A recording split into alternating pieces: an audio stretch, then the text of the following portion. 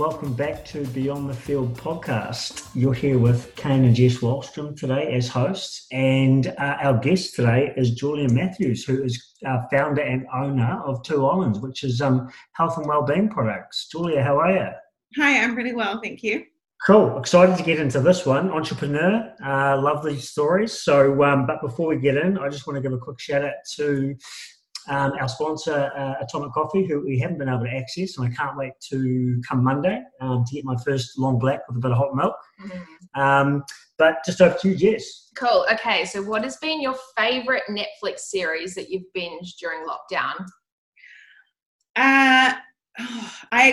It's not on Netflix, it's on Lightbox, so sorry, but Outlander, I just binged 5 seasons. Okay. 5 seasons, oh my God. I love it. Cool. Where's the first place you're going to go tomorrow as we enter level 2?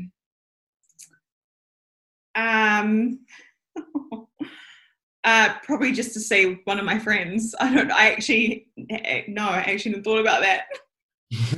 I feel like everybody's got a plan for tomorrow, right? This is our checklist. This is what we're going to get done. It's going to be hectic out. So yeah. I'm interested to see what the traffic's going to be like tomorrow, and then I'll make a call on what we do in the afternoon. If you had an unlimited budget, what is your dream car?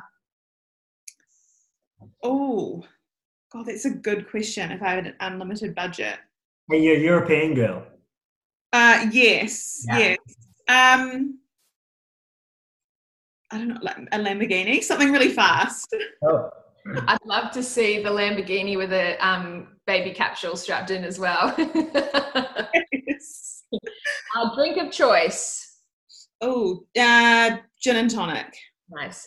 And what is your go-to karaoke song? Oh, anything by Mariah. Nice. Do you want to give us a little demo now? Absolutely not. If I had a few gin and tonics, maybe. Yeah. Awesome. Okay, so to dive right in, we want to cover off a bit about your personal life. So where you grew up, your schooling, and your interests outside of what you do. Yeah, so I am born and raised in Auckland, and I went to Dio, and then I didn't like it, went to Epsom Girls, still didn't like it. Didn't like school, wasn't for me. Wasn't for me. It's all a blur. And yeah, that was my schooling. And what do I do outside my interests? To be honest, running a startup and kind of doing everything myself. Yeah. And running a startup is 24/7. You constantly got to think about it, and you'll have an idea pops into your head, and as an entrepreneur, you've got to jump on that real quick. Yeah, absolutely. So kind of my life is work, and work is my life, and I love it. I have absolutely no complaints about that. When I do have time to do something, it'll be walking my dog or going out for dinner with friends. Try and go out like a few times during the week, which has been challenging during lockdown because I'm not into cooking, and I've gotten back into it, which has been nice. But yeah, going out for dinner, going out for lunch, walking my dog, and working. That's soon a baby. So add something else to the mix. That stuff may disappear, but yeah. So probably to set the tone for the listeners, obviously, Julie, you're pregnant and you're due in a couple of months. You're running a business and always trying to obviously build that and grow that. And then you've got the worries of, how am I going to juggle both? Yes. It's been definitely the one thing that I've thought about since I found out I was pregnant. I was like, oh God, how am I going to run a business and have a baby and try and have some kind of social life to maintain my mental health? Yeah. Do you think since you've been pregnant that your mindset towards your business has been different in terms of product offerings or how you structure your days or how it's going to look moving forward? Yeah, absolutely. Like I knew I needed to, I found out I was pregnant just before Christmas, and I knew I needed to hire people. But of course that comes advertising and interviewing, and I'd never hired permanent staff before, and I knew I needed to do 2 hires, a marketing manager and like a business ops / admin. It was just finding the time to advertise. So I actually enlisted the help of a recruitment agency, which was the best thing for that, to get those hires done. So when I found out I was pregnant, that was kind of a kick up the bum to go, okay, Julia, you need to get staff on board now. Of course, it's so easy when you are starting out to wear all of those hats, and you get in that mindset of this is how it's going to be done. I know how to get it done. And it's almost like another thing on your to-do list to get people on board to help you, right? So yeah, it was like I needed to hire people to help with the workload, but my workload was so huge, I didn't have the time to put in the time that I knew that I needed to hire a great staff. So using a recruitment company was the best thing, and they just did all that groundwork for me. Yeah. And then I hired 2 girls who both started at the beginning of March. Tell me, Julia, and this happened to me, when obviously you knew you were pregnant and you're going to have a baby. Were you pregnant, were you? I wasn't pregnant. But, I'm looking at him going, where's this going? Your work is obviously very high and prolific, and it takes over your life for a while, trying to build a business and that. When you learned that you were going to obviously start a family and that, did things change your mind and go, well, now I have to have obviously a balance, but the balance actually could be a really good thing? Yes. The balance could be a good thing. What that looks like, I don't know. I've said to myself, I'll have, 3 months off and go back in some capacity after that. But the baby really dictates that to a certain extent. Yeah. Depending on how they are. Like, this is my first rodeo, so I'll see how it goes. But the girls that I've hired are incredible, and I have peace in knowing that if I am away for 6 months, that the wheels will still keep turning, and I've got other people that help me within the business. That's so to trust your team. Yeah, I'm really grateful for them, and a shareholder / my other director, he's like, look, if you need 12 months off, just take 12 months off. And I was like, oh no, that's too long. Yeah. So I will be involved in some capacity. The baby sleeps, right? Yeah. Sometimes. And you'll know when it's the right time for you. And it sounds like you're in the perfect position where there's no pressure. You know when you're ready and when you want to come back. So let's go back a few steps. Let's talk about 2 Islands. Give us a rundown of what 2 Islands is and how it came about. Yeah, so 2 Islands is, I guess, we're a health food retail product. And 2 Islands came about, I was living in New Zealand. I was studying at AUT, doing a business degree. And then I moved to Sydney, and I had a real interest in health and wellness. Yeah. And I started studying health science over in Australia. I first started with nutrition and then added on health science. And from there, I moved back to New Zealand, and I thought, I don't want to work for someone else. I want to do my own thing. Yeah. And I really struggled to find a protein powder that I loved. And I thought, right, I'll just create my own. So that's literally how the brand kind of came about. How do you start that process? I'm going to create where do you start? Yeah, it was just a lot of putting my hand up and asking for help, speaking to friends who had businesses, doing my own research. I had a mentor. You can get like a free business mentor. So I used, free, you sign up and you pay a little bit of a fee, but I had a business mentor who helped me with things, like registering a business. Like there's a lot you can find out online, but if someone can help you and it speeds things up, I'm all for that. I stay in my lane, I say, and there's things that I know that I'm great at and things that I know that I'm not. So I always put my hand up when I know that I need help. And that was huge for helping me get the ball rolling with the business. And then it was just, honestly, it was a matter of Googling and finding out manufacturers and packaging, and New Zealand's so small, and we're all so connected that if you do need help or someone will know someone, it's can be a lot of work, but it's not, I wouldn't say hard. Like it wasn't hard. And I think it's really important to know that process when you're starting a business. You could pay someone to do everything for you.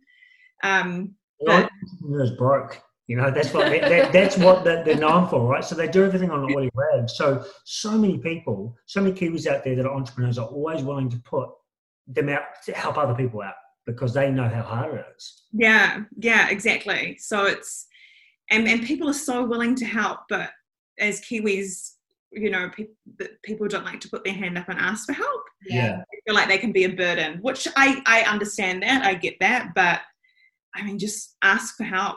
If you're not sure of something, ask for help. And I just happened to have friends in businesses, and I was working in a shared office space as well.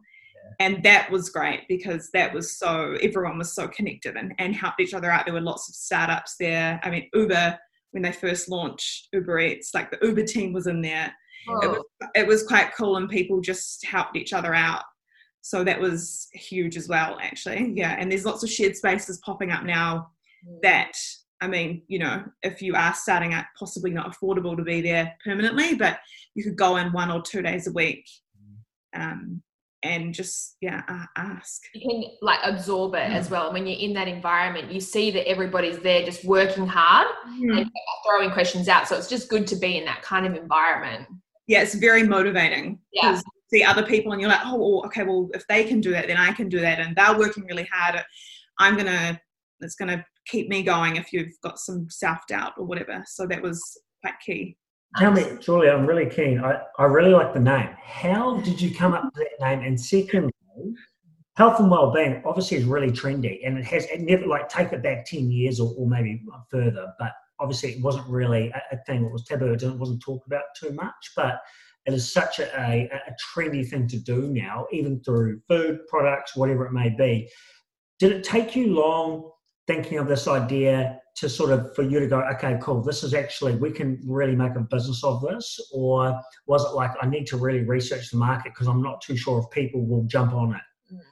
I knew in New Zealand there was, because I struggled to find a product that I really liked. And there were a few brands of proteins that I'd buy, but it's not as saturated as it is in Australia or in America in terms of choice. So that for me, I guess I did a bit of market research, but at the same time, I didn't invest a huge amount of money into it. So I knew that the risk was, I wasn't investing life savings, or that would be a completely different story. But this was like, okay, I can do a small manufacturing run. It's not going to cost me a huge amount. If it flops, and move on to the next thing. And I'm not going to be living on the streets. Which took some pressure off me to try and if it didn't work, then it was, okay, it's not going to work. Yeah. And the name Two Islands, how did that come up? Yeah, I was, one night I remember I was sitting at the dining room table and I was trying to think of a name, and I was like, I want it to be, I'm thinking I'll start with the protein powder. Who knows what it will end up being? Yeah. I need a name that it could be anything. Yeah. You don't know what it is. It could be anything. And I also thought, what's a word that takes me, when I think of that word, it takes me to a nice place. Yeah. Like island, sun, paradise, beach, relaxing. Yeah. And I was like, okay, I can't just have island, or I can't have islands. And then two. That's literally it.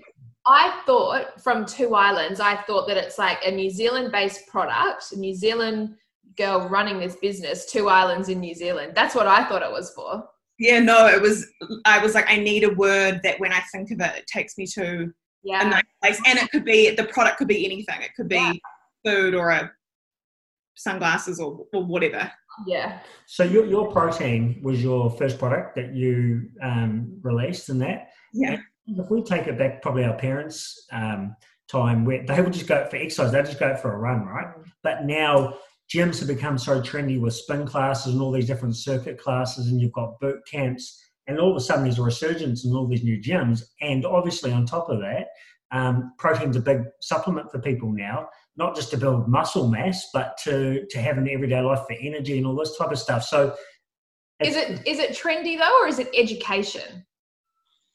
Well, it's both really, because the way I look at it, and you tell me, Julie, but the way I look at it is that you can get protein through food, but you might have to eat or buy a massive amount of food to do that. Yeah. For a product like Julie's, you can get that straight away, right?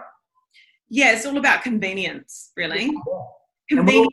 And we're Yeah, exactly. We are all time poor. Everyone's busy. We're all busy, and we love to say that we're busy. It's about convenience and having options, especially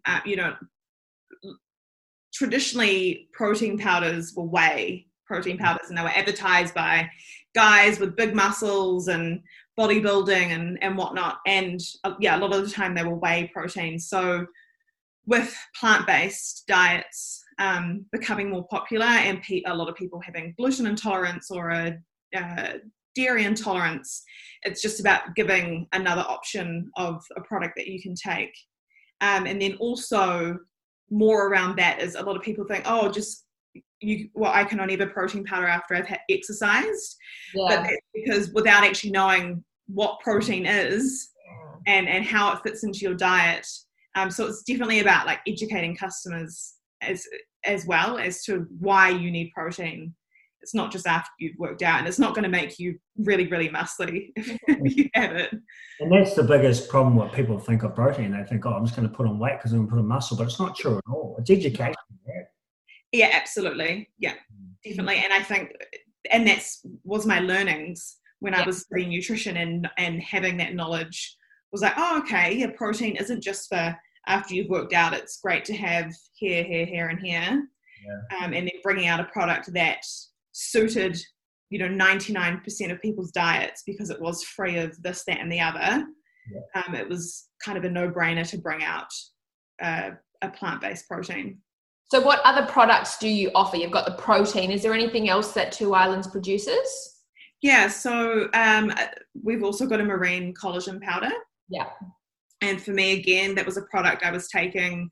I didn't particularly love it. And I thought, I want something that's a bit higher dose.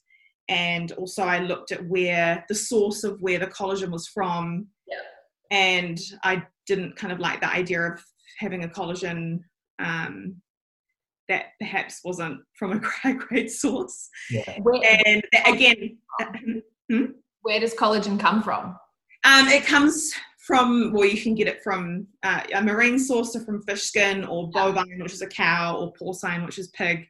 And then you look at country of origin. Yeah. How is it wild caught? Is it from farm fish? And then you look at, if it's from farm fish, which can be the more sustainable option because you can control species and bycatch.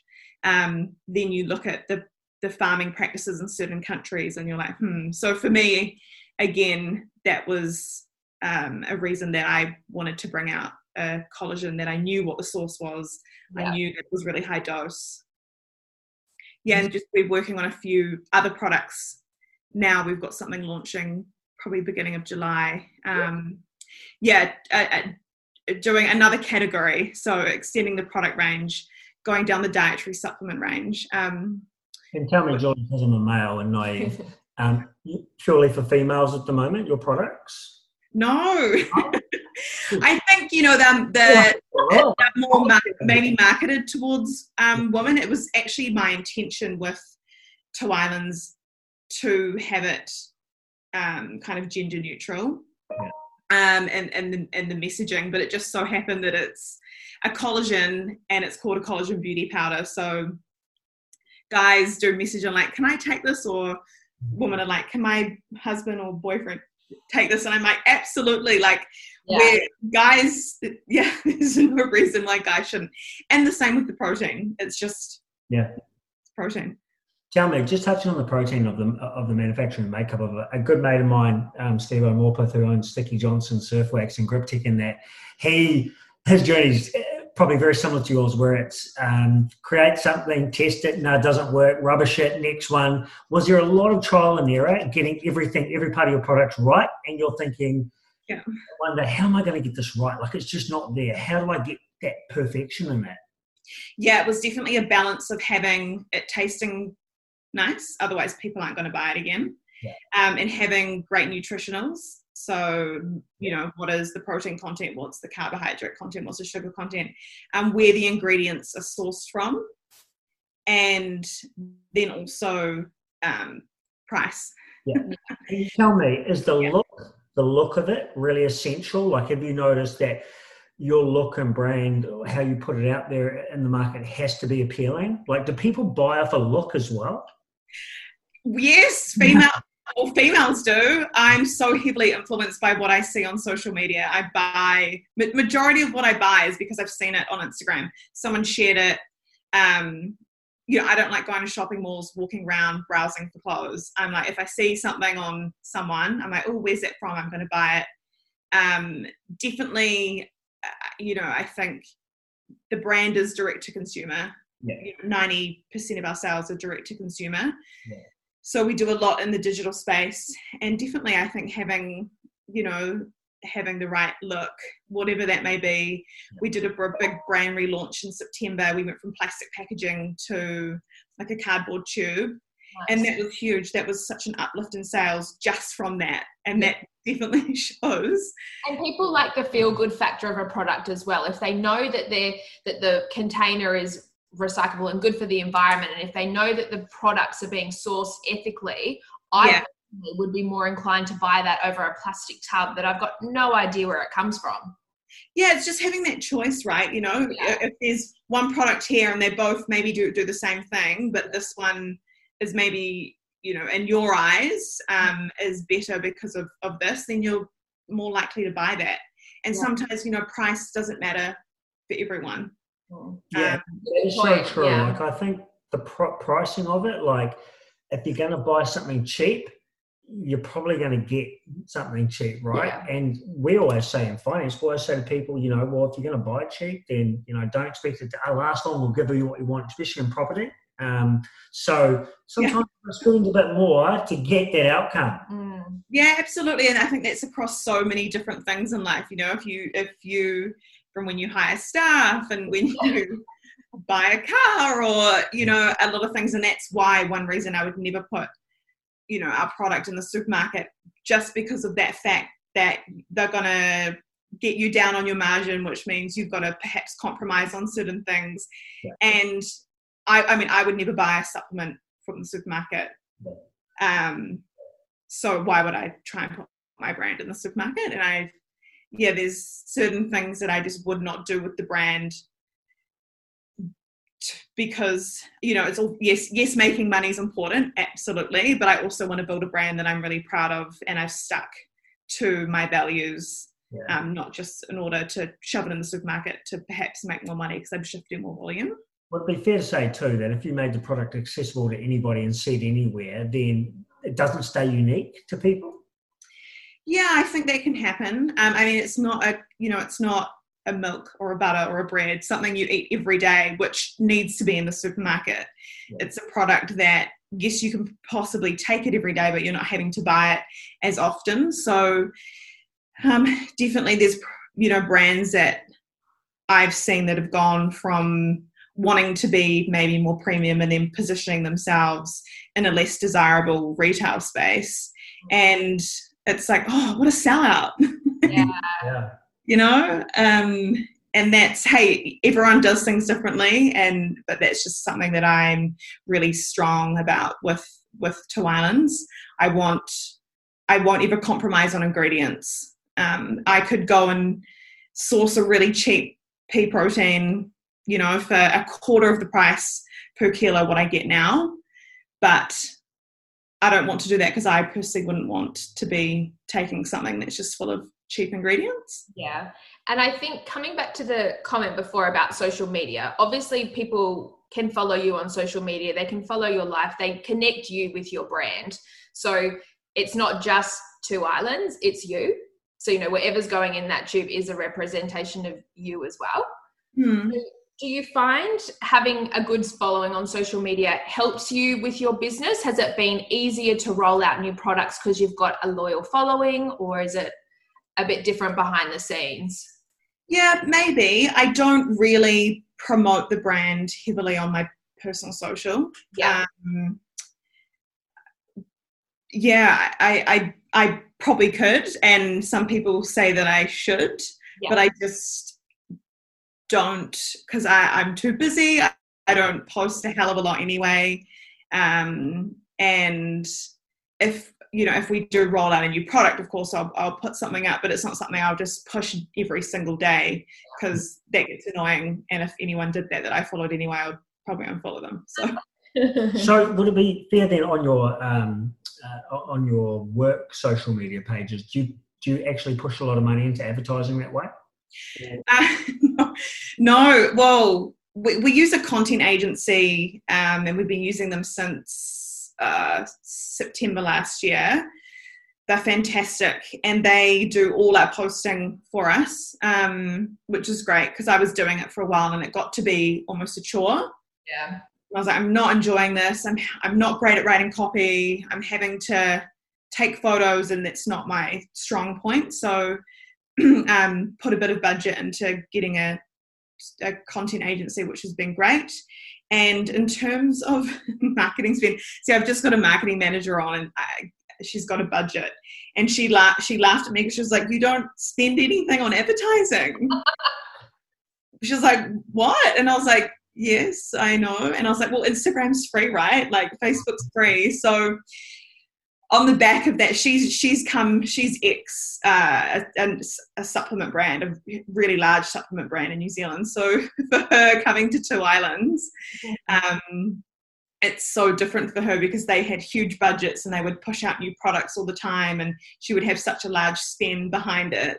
And then she came here and she's like, "So how much?" And I'm like, "I don't know, just spend whatever you want." She's like, so I have given her a budget. And now we've just engaged with a digital media agency and an SEO person, because we weren't doing any of that either, because it's not my realm. I'm like, I don't know. I put my hands up in the air. So no, we don't. We use influencers. Yeah. And that was something that we started paying people in July last year. Yeah. And that definitely helped with sales. And I got to that point, a lot of the girls that were promoting Two Islands just like were friends or girls that I kind of knew, and they were doing such a great job. And I was like, okay, I actually want to start paying you now. So when we did that, I had noticed an uplift in sales, and we're just kind of building on that. But it's finding people that have actually bought the brand and do love it, because it's very easy to send your product out to someone and they'll post about it, but they haven't actually used it and they just want free product and they'll put it up, and I'm not about that. So it's finding people that use the brand, actually really love it. I'll always send it out first and get them to try it, and if they like it, cool, then it's something we can discuss about getting them on for paid work. Yeah. And if not, cool, that's fine. I think that's the cool thing about when you own a business and say the first 5 years or something, that the path that you think it's going to take and how you're going to do things, you learn along the way. And so you adapt, and like you're saying, you can throw money at certain things, but you can find other ways to push your brand out there and your name out there, and it doesn't have to be big dollar items. No, yeah, you can do things. Obviously, the more money you spend in the right way, the more money you're going to make. Yeah. But in the beginning, it was just no budget, and also no, I don't come from a marketing background. Yeah. So there's so many things, and digital is all quite new, really. Yeah. Instagram hasn't been around for that long. So it's not my space, and it's only now that we've, 2.5 years down the track that we're starting to use a digital media agency and do Facebook and Instagram advertising, which is something that we have not done. Yeah. I don't even know how to use Instagram. I don't have it. One of the girls at work runs our page and she's like, Instagram's doing well. I'm like, sweet, man, that's good. Kane said the other day in lockdown, we were talking on a team meeting about TikTok, and Kane's like, what's TikTok? I'm like, oh, he's so out of the social. I'm so out of the way. Yeah, I don't have, I've just got Instagram. I don't have Facebook. I don't have TikTok. I try and just stay away because it just would consume me. Yeah. So you've had some huge successes in the 2.5 years that you've been going. What have been your biggest struggles in business to date? Biggest struggles, just not having enough hands.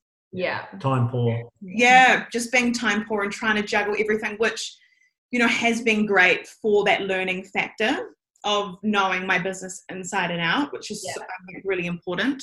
But just not having enough people and going, oh, I could have done this so much faster if I'd had help. I could have done this if I'd had help, or, in hindsight's a wonderful thing, and you look back and, I wish I'd known this, or I wish I'd known that. But at the same time, I think that's how you learn and that's how you grow when you have a business. Yeah. And again, like I said, I could have had a massive budget in the beginning and paid people to do lots of different things for me, but then I wouldn't have learnt.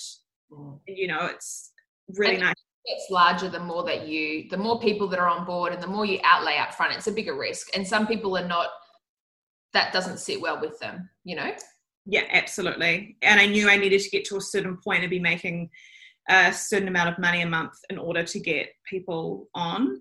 And I did have an investor come on board in February, March last year. Yeah. So I had a bit of a cash injection then, which was great. Yeah. And also learning from him, which was really nice. I didn't have any help. It was me doing everything. So I knew that I needed to get someone on board to help me. And that was great. And then I was like, right, okay, now my next step will be staff, but I'll only get to that once I reach this certain point. Yeah. So I guess the biggest challenge would be not having enough help. And Julia, your investor that's come in, are they a silent investor, or are they very hands-on and involved in the business day to day with you? In the beginning, yes, very hands-on. And as much as he said, as much as you want me to be hands-on, I will. Yeah. And I learned a lot from his team. He comes from he's started lots of tech kind of businesses and online businesses, really successful and very hands-on in the beginning. And he's really busy now doing his other thing, and I can talk to him when I need to, but I'm at the point now where I don't need to lean on him as much. And I have another shareholder on board as well, and he comes from finance background, and he is just like incredible. I talk to him every day.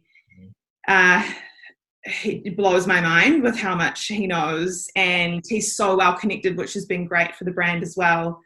So he's director and like CFO, I guess you could call him. He's been CFO for a really large FMCG brand. So he's been great to have on board for forecasting and helping me plan and budget, which is not my thing. Accounts, I'm like,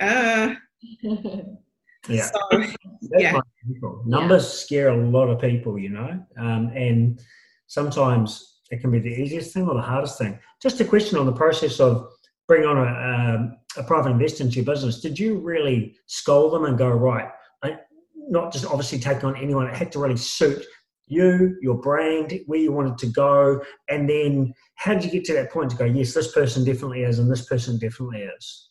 Yeah, so there were two groups of so my current investor, and then there was another group that wanted to come on board, and they wanted to buy the whole brand. Yeah.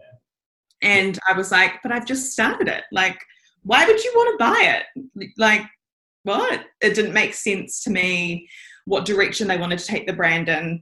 It was a great offer, and I could have been like, yeah, cool, I'm just going to take that. But I wasn't ready to just give my baby up, essentially. And then my current investor came on board, and he is invested into a company that my friend started, and I'd heard of him anyway. He's really successful, and I knew that getting him on board would help me and help the brand.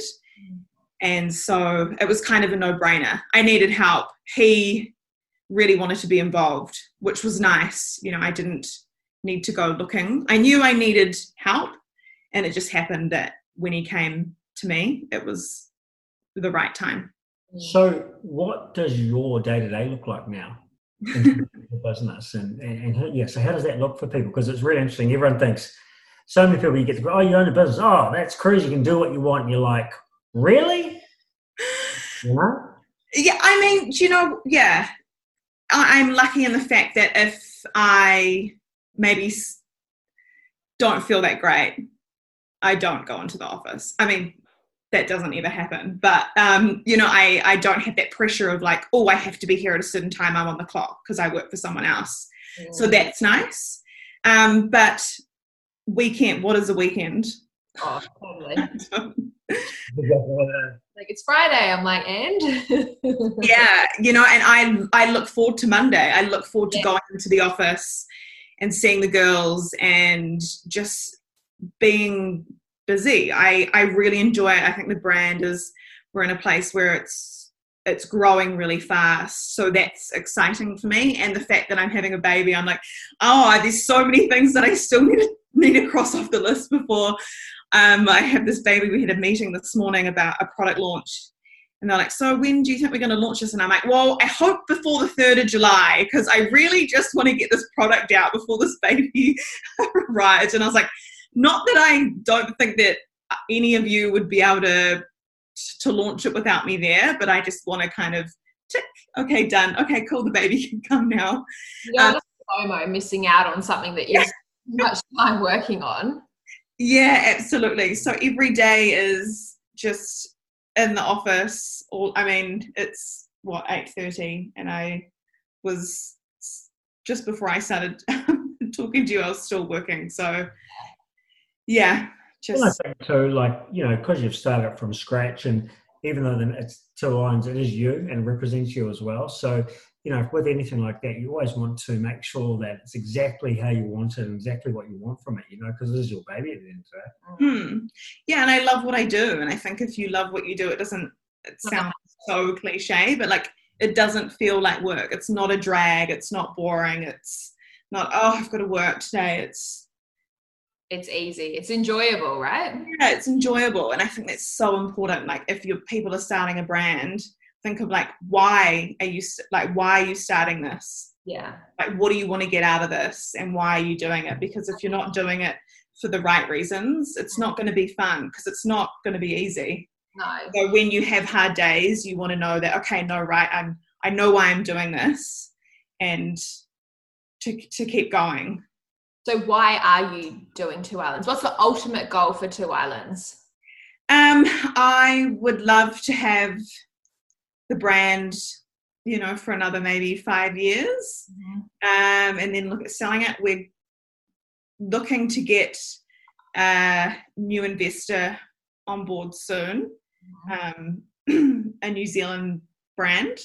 So we're just working through that now, and it's possibly likely, depending on how the deal looks, that they will do a buyout in X amount of years. That's something that will all be up for discussion. Yeah. But yeah, I would like to have the brand I'm not ready to give it up yet. There's still a few more things I want to do, and there's a few other things that I want to start as well. That was my next question, because obviously you're cut from a different cloth. You like I suppose, to throw a business and ongoing. If you ever got bought out or you get to a point where like, well, this can run by itself, and if I mingle more, it just does more harm because it runs so smoothly. If someone came to you in, say, 20 years, a young version of yourself, and said, I loved your success in business. You're the person that I want to invest in my startup. Would you do that? And is that something that you would enjoy? Absolutely. I love, I love when people reach out to me and ask for help, because I wish I'd had that. Yeah. I'm more than happy to sit and talk to people, and, if I can share something and it helps them, sure. But again, I am no expert. I've only been doing this for 2.5 years. So, who knows where I'll be in 20 years' time, but absolutely that's something I've definitely thought about. So with your experience that you've had so far, what advice would you give, particularly to young women who are looking to start a business? What advice would you give them? Yeah, think about why you want to start a business. Is it because you're just wanting to make a quick dollar, or is it because you're wanting to start something because it's a passion? especially if it's a product-based business. Like, why are you starting this? And I think if it's service-based, it's different because it's something that you would no doubt be skilled in. But if it's a product-based business, I'm like, why are you doing this? And put your hand up if there's things that you don't know and ask for help. People are more than willing to help. And start small so that the risk isn't as big if it doesn't work. Yeah. I didn't invest a massive amount of money in the beginning because I didn't want to have that risk. It's interesting, like some people we see in our line of work will put $1 million into something and the pressure is on from day one. Yeah, and it's like, I mean, there's some people may thrive off that. Yeah. But, oh, no, thank you.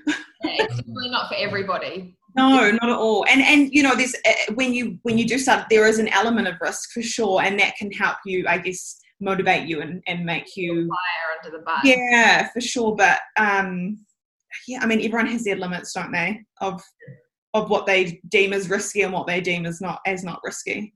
Yeah. Tell me, because it's really topical at the moment, because we still locked down, but going tomorrow, COVID. How has that affected your business? Has it been for the good or the worse?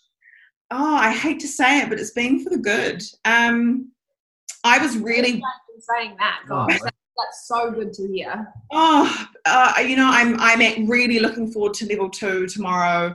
I'm not planning on going out to a restaurant anytime soon, but just to see restaurants and cafes and hairdressers open and people beginning to be able to rebuild their businesses, because that has just weighed so heavily on my mind of so many people struggling. But Two Islands, we service grocery. We're in Faro and Huckleberry. Nice. And they've stayed open, so we had to keep supplying them. Yeah. And did your online orders continue as well? You didn't shut down?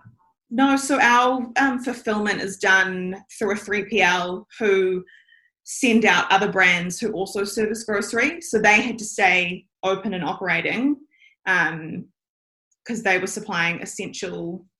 I mean, we're classed as a health food retailer, so that was essential. Everyone deems different things to be essential.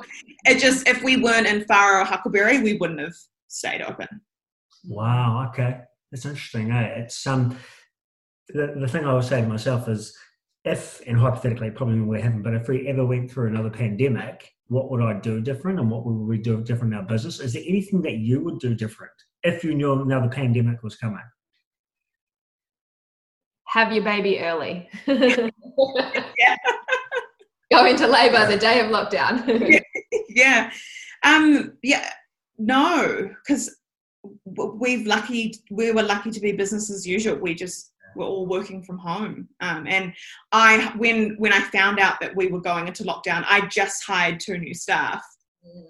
And I was like, oh no, I don't want to not be able to pay them. I don't want to be able to say, oh, thanks for working for me for a month. See you later. That was really stressful. And I mean, we were supposed to launch into Australia in April. Yeah. But forecasting wise, it doesn't look that great because we'd forecasted to already be launched into Australia. But that's fine. That can happen. Yeah. I'm just grateful that we were able to stay open and I could keep the staff with jobs. I think with every setback, there comes an opportunity at some point, right? And like we've sort of detailed, is your path can change slightly, but if you can stay relevant and to people and educate people, and it's in our line of work too, people always come back to you. Yeah, absolutely. Okay. To start rounding off the back end of our chat today, what is your legacy that you want to leave on this earth? Really deep. Oh my God, that is so deep. I have not thought about that. We've heard some funny answers from sports players on this one. Oh, wow. My legacy. That I'm a nice person. I like that though. That's simple and it's something that's achievable. Yeah, I'm not doing anything extraordinary. I think some incredible charity that's giving back. I don't know. Just try and be a good human and help people when and where I can. I think just to jump in too, lastly, because I'm a male and there's a lot of male listeners, they should really jump on your website and have a look at your products, because not knowing too much, obviously you do a lot of male stuff and protein as well, right? So there's a lot of people on here that use that, a lot of sports players that listen. So jump on, you might get an intake of a whole lot of players from offshore or something trying to contact you. My ex actually used to play in the NRL, and he wasn't able to take the protein when he was playing because it's not ASADA approved. Now he's finished, he takes it and he takes the collagen. Got beautiful nails and beautiful hair, right? So guys can take it. So where can we find it? Where can people find your products? On Two Islands, twoislandsco.com. Cool. Nice. And one last question. What advice would you give your 18-year-old self?